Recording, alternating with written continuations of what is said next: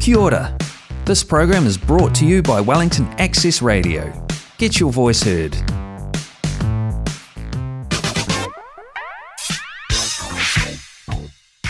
Collaborative Voices from Community Networks Aotearoa.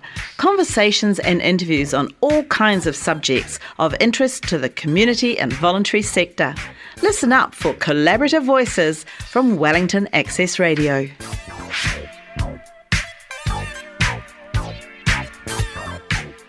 Welcome to Collaborative Voices. My name is Ros Rice and I work with Community Networks Aotearoa. And today I'm very, very honoured to have Stephen Moe. And I'll tell you just a little bit about Stephen. He's a lawyer with more than 20 years experience, and he works at Parryfield Lawyers, which is a law firm in beautiful Otatahi, Christchurch, where I was this last weekend for a beautiful, fun weekend. Anyway, Parryfield is a law firm of more than 70, not partners, staff. You don't have 70 partners, Steve, do you? No, we don't. We have 70 staff, though. There's 11 partners. Yeah. And there is a team of 6 people who operate what's called Purpose Practice. And that is a team that primarily focus on impact-focused organisations. And we love one of your descriptive phrases, purpose-driven organisations, or for purpose. Calling the not-for-profit sector the for-purpose sector. We like that. We're picking it up and starting to use it ourselves. So you work with charities, companies and social enterprises across the motua. And Stephen is also well known that once a month he runs a really, really interesting Zoom discussion series where he discusses all kinds of issues that are pertinent to the community, the not-for-profit and the charity sector. And also, Stephen, a really great thing about it is how many people come and join in on your Zoom. At the last one I was at, there was over 120 representatives of not-for-profits sitting in on your Zoom. Yeah, it depends on the topic. That one is definitely a hot one, which is the Charities Act that we're going to talk about. Yeah. I'd say typically the email goes out to more than 750 people. No. And then it depends on who's speaking. This coming month, we have the Race Relations Commissioner. So that will be really interesting. And usually about 30 or 40 people would be the average. Yeah. So can you tell people who are just starting to listen to this, if they want to join in on your Zoom, how they do that? Well, the easiest way is to get onto the email list. So if they can just email me, as you said, my name is Stephen Moe, M-O-E. So there's only one of me in New Zealand. I'm pretty easy to find on Google. And then just drop me an email, stephenmoe@parryfield.com, and I'll add you to the list. And then you'll know. Lots of people don't join the calls, but then they get in the emails with the link. I put in any recent trends I'm seeing, any links to things, including things that you've done, governance related, just anything that interests me, really. Yeah. So I can't make all Stephen's calls, but it's really great always being able to watch the video of the calls later and just catch up on what people are thinking and what's happening, and also Stephen's great advice, which comes from a legal perspective. So today we're really focusing on, I really need to make sure I time this, but we're really focusing on the review to the Charities Act that has been presented to us all, and how people are reacting to the suggested changes that have come up from DIA, who've been the organisation that have reviewed the Act. So let's just start off with, what do you think overall about the changes that have been suggested? Yeah, well, maybe stepping back from the detail, I think it's really good to think about where we are almost at our moment in history, thinking about what's led to where we are. So you have the Act, which came out in kind of mid-2000s, 2005-ish, and that now is almost 20 years ago. So there was always a desire that it be reviewed and that there changes needed. So that's really what we're going through now. in 2017, when the current government came into force, they had a policy which was they would review the Charities Act. And so that's what was the kicking off of this. But as we all know, COVID has been around. There's been a lot of other reasons for delay. So unfortunately, it's been like a 4-year process, 5-year process to even get to where we are. And it hasn't been an easy one in the sense of it's not been quick moving. So I guess stepping back from, is it a good thing or not? That's kind of the context of how we got to where we are. And one of the things that we can talk about is the fact that responses can be one line. It doesn't have to be a big, long essay. This isn't a master's thesis with lots of footnotes. No. You could pick one issue and say, well, actually, I don't understand this, or I think this needs to be changed. And you could focus in on just those points. Yes. So that's my encouragement, is everybody should get a copy or read through the bill and then be able to say, here's our view. Because otherwise, what's the point of democracy if we're not actually willing to take it up and make our voices heard? And I think it's particularly important that people submit on this bill, because once this bill gets passed in whatever form it is, it's going to be years and years and years before any government's going to take another look at this act. And so this is probably the last chance for decades to actually make a difference in how charities law is applied to for-purpose organisations. So please do. And I just want to reiterate what Stephen said as well, which is, even if it's just a couple of sentences or a paragraph saying just about this particular point, we've got an issue that we want to discuss, it doesn't have to be the whole thing. It can just be the one thing that really irks you. But, or it could be the one thing you think is fantastic and you want to say that. But please, everybody, do take the opportunity to get your viewpoint across to government on the discussed amendments to this bill. That's right. And we have made 2 articles available. The first one is outlining some of the key changes so that people can really get a good feel of what it is that's on the table. And the second is how to make a submission, because I think there is a bit of uncertainty among people, like, oh, I want to do it, but it sounds complicated. Like, how do I make a submission? Actually, it's not that complicated. No. There's a process, there's a way to submit, and it's simpler than you think. So those articles are on our website, on the Perry Fields website, if people want to have a look at those.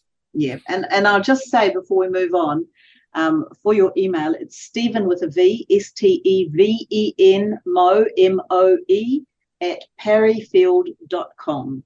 And I suspect the website's perryfield.com as well. Yep, that's right. It is. Yeah.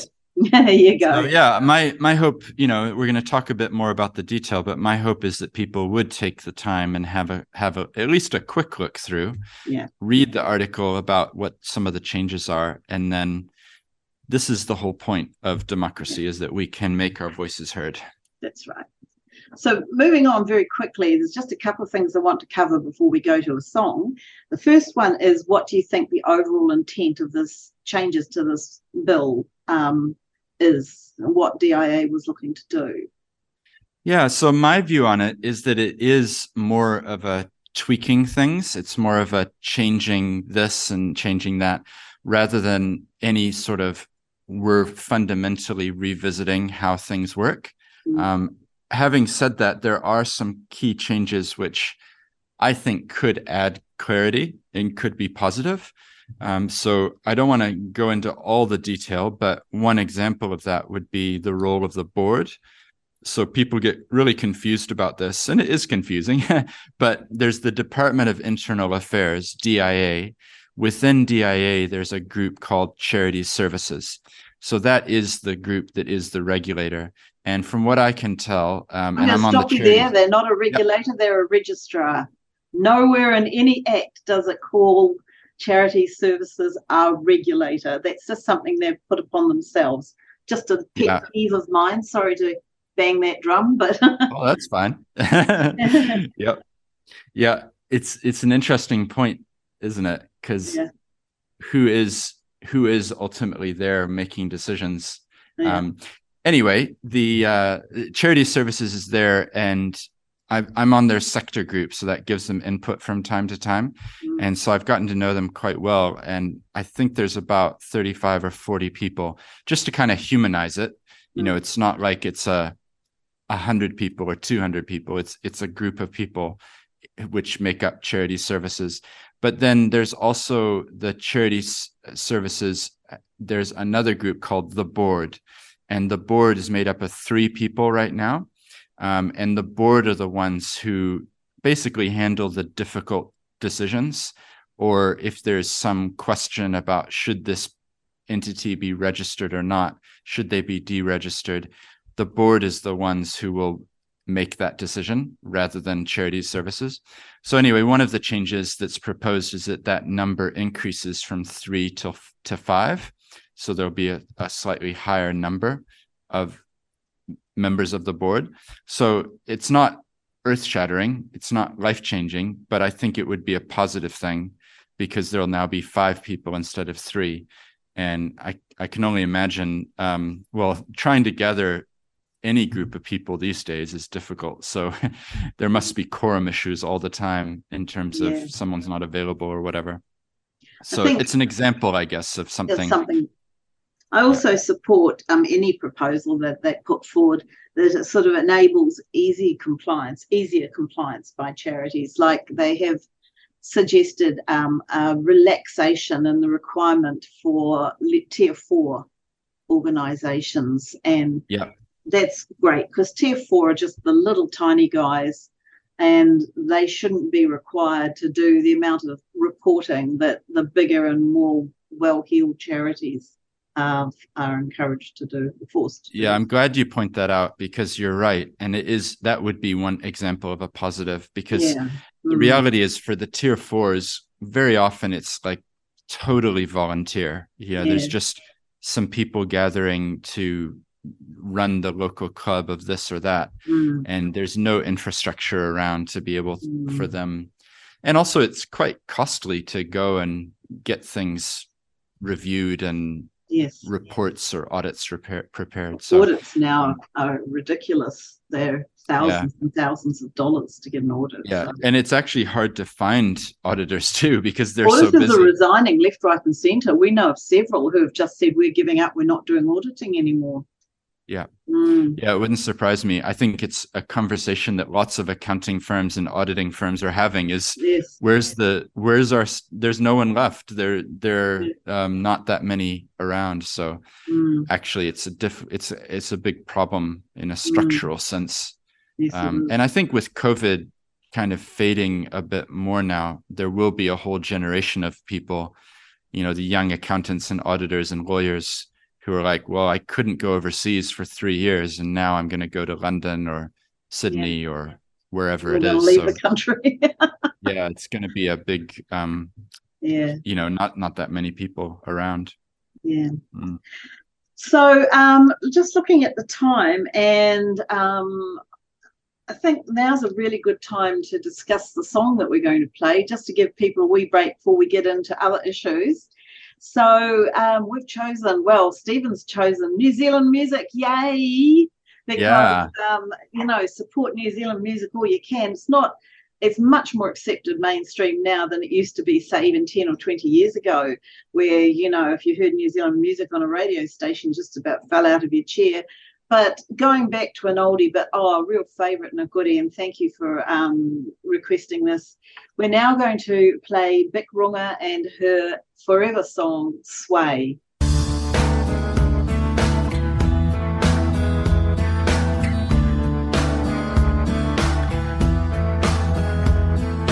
Don't stray, don't ever go away. I should be much too smart for this. It gets the better of me sometimes. When you and I collide, I fall into an ocean of you. Pull me out in time, don't let me drown. Let me down. I say it's all because of you.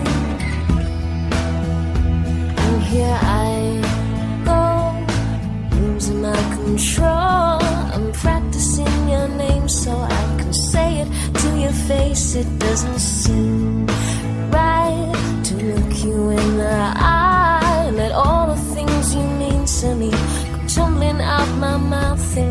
It's time telling you why I say it's infinitely true.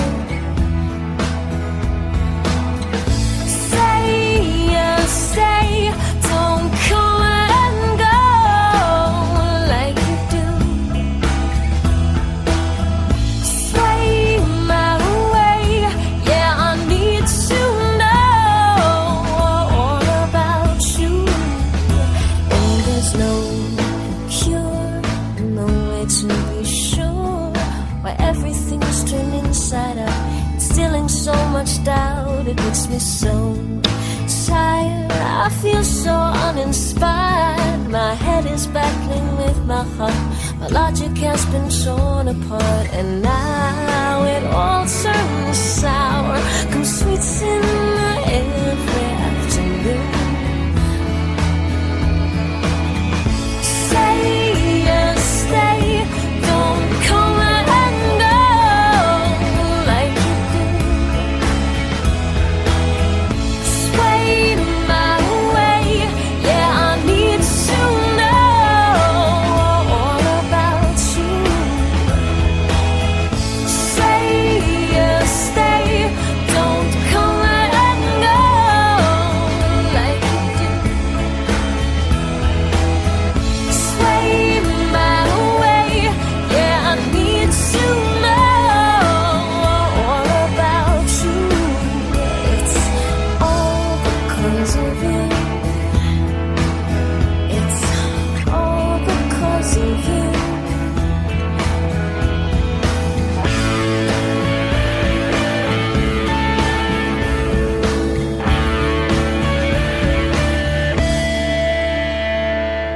Now it all turns sour. Come sweets in my every afternoon. It's time telling you why I say it's infinitely true. Say stay, don't come and go like you do. Sway my way, yeah, I need to know all about you. Say stay, don't come and go like you do. Sway my way, yeah, I need to know all about you. It's all because of you. It's all because of you. It's all because of you.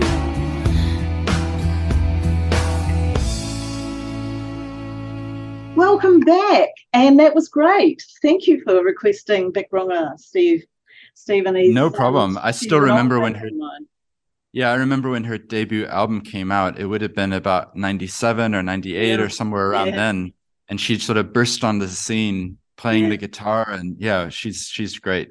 Yeah, and yeah, I really enjoyed Big Runga. Anyways, onward, because just to remind everybody, I'm speaking to Stephen Moe, and Stephen works at Parry Field Lawyers in Christchurch in Otatahi, and he's a bit of a colleague and an ally in the for-purpose sector, which is what we are currently calling the not-for-profit sector. And we're talking about the Charities Act amendments, which are up for your discussion as we speak. And we just really want to encourage everybody to take a look at them and make a submission, even if it's only half a page. We don't care. Just say what you think. And to help you with that, perhaps the next half hour or next quarter of an hour, we're going to just discuss some of the main clauses that people need to be aware of. So what do you think is the most important clause that people should be aware of, Stephen? Well, there's a few. I hope it's okay. Let's just run through them. Yeah. One of the things that I'm trying to be careful about is not telling people you should submit this way or that way. No. It's more about raising the education so people know what the issue is, and then they can side, because Mm. I think that should be the role. That's education, isn't it? Rather than that's right. you should do this. And actually, that's one thing I suggest people do is don't necessarily copy and paste each other's submissions, because it has less weight if the person reading it goes, oh, well, this is clearly a templated document. Just reword things or express it in your own way. But one of the interesting ones, and I'll be honest, I'm still writing our submission right now. So I haven't even finished our submission. Just to encourage you, there's still time. One of the interesting things is about the definition of who is an officer. And I know you might have some thoughts on this as well. Yeah, but it seems like what they're trying to do is align the definition of who is an officer. So basically, an officer is somebody who's more senior in an organization and therefore has more responsibilities. And so they've said if a person has the ability to influence decisions, so it's kind of this grayish wording, rather than saying if you're a trustee or if you're a board member, like there's a clear category of people. And so I do worry. I think what they're trying to do is align it more with the Incorporated Society's proposed legislation, the legislation and the regulations around incorporated societies, and also health and safety at work. But it does strike me that it seems a bit vague as to who will actually qualify as an officer, because if somebody exercises control, then they may not have an official title at all, but are they in or are they not? So I just worry about that type of phrasing, that it may become a bit unclear. One person came to us. Yeah. One person came to us and said, my wife, I'm the chairperson and my wife influences me. So is she an officer?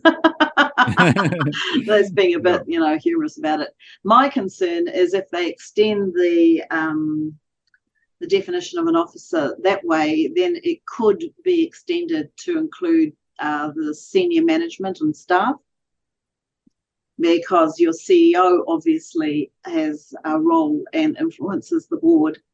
And the CEO is employed by the board. So that instantly brings up the issues of governance and management and where the line rolls, because, and as well as that, a question that I asked Stephen last week that I'm not sure about at all, and it might seem a bit far-fetched, but you can make legislation with a friendly government, and then you can get a government that's trying to hold back charities that can use some of those charitable things. And you've just got to be careful what you put into law. And further on, the Charity Services has the right to ban an officer if that officer does not meet Charity Services requirements.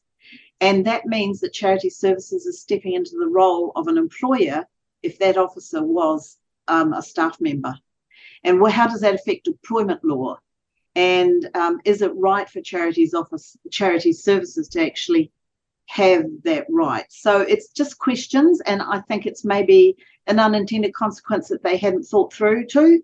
And so we're obviously going to be submitting and saying that we think it needs to be clarified.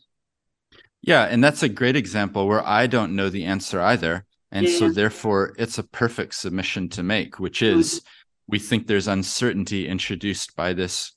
And the answer may be there must be some more guidance, or there needs to be some clarification, and then maybe it will all be fine. But it's a great example of if we don't make our voices heard, then it's just going to go through. And then a year from now, people are going to be going, wait, what does this mean? Yeah, well, ultimately, I think that Charity Services should be there to help as a catalyst for the great work of the charities, rather than stepping down and imposing on them. So, yeah. This. I have thought that a lot of these amendments are quite regulatory, and that annoys me. Have some faith and trust in us. That's what you're supposed to do as Charity Services. So anyways, moving along. What's another point that you think people should be aware of, Stephen? I think some of the other points, let's see, there's going to be appeal mechanisms which are going to go to the Taxation Review Authority. Oh, right. So that's a bit of a change. And yeah, is that the right place for appeals to go to? The problem is that it's really costly and expensive to set up a whole new appeal structure or a whole new body to hear just charitable related issues. So I can understand why they've chosen the Taxation Review Authority, but yeah, does it give a hint about how government views charities if they're sending appeals to be heard by that body? Yeah, it's an interesting one. And I also am quite concerned because the way I hear it, and you can correct me if I've got this wrong, the way I hear it is that the Supreme Court hardly ever accepts a case if it's been to 2 previous courts. So if you go to the Taxation Review and you're not happy with them and you go to the High Court, the opportunity to be heard by the highest court in the land is highly unlikely. So if you really want to be able to go to the highest court in the land, you may have to start at the High Court anyhow to get the opportunity. And then there's the issue of ability to present evidence because of the assumptions of the High Court that evidence has already been reviewed and considered, and therefore it doesn't take extra evidence apart from what has been put in front of them from the previous court. And so it's sort of like, it doesn't feel fair. Just doesn't feel like people are going to get a fair go. So that's just my feeling. And, I'm not a lawyer, but what's your thoughts on all that? Yeah, I think I would share those thoughts. I mean, the reality is that appeals and any court mechanism, it ends up being costly. And, even in commercial disputes, we see people not proceeding because of the cost, the time, the stress that's involved. So I think people discount the amount that goes into preparing an appeal or just the sheer effort of it. I mean, you look at Greenpeace or Family First as recent decisions in the last year, but they've been in the courts for literally a decade. Like, imagine spending 10 years of your life appealing and going back and forth and back and forth. Like, anyway, that's more of a fundamental point about our court system. Well, I actually have to cut us off there, and we haven't even really got into anything else meaty, but there's a lot to look at. So I'd like to suggest to everybody that you take a look at other people's submissions, pick up points, write your own, and whatever you do, make sure you let the Select Committee know what your thoughts are on all these interesting but diverse issues that have been brought up. Thank you, Stephen, so much for coming on. Really appreciate it as ever. Your input is fantastic, and we really, really value what you do for us. Thank you so much. Thank you for this time. I really appreciate it. That program was brought to you by Wellington Access Radio. Get your voice heard. Thanks New Zealand On Air for funding accessmedia.nz.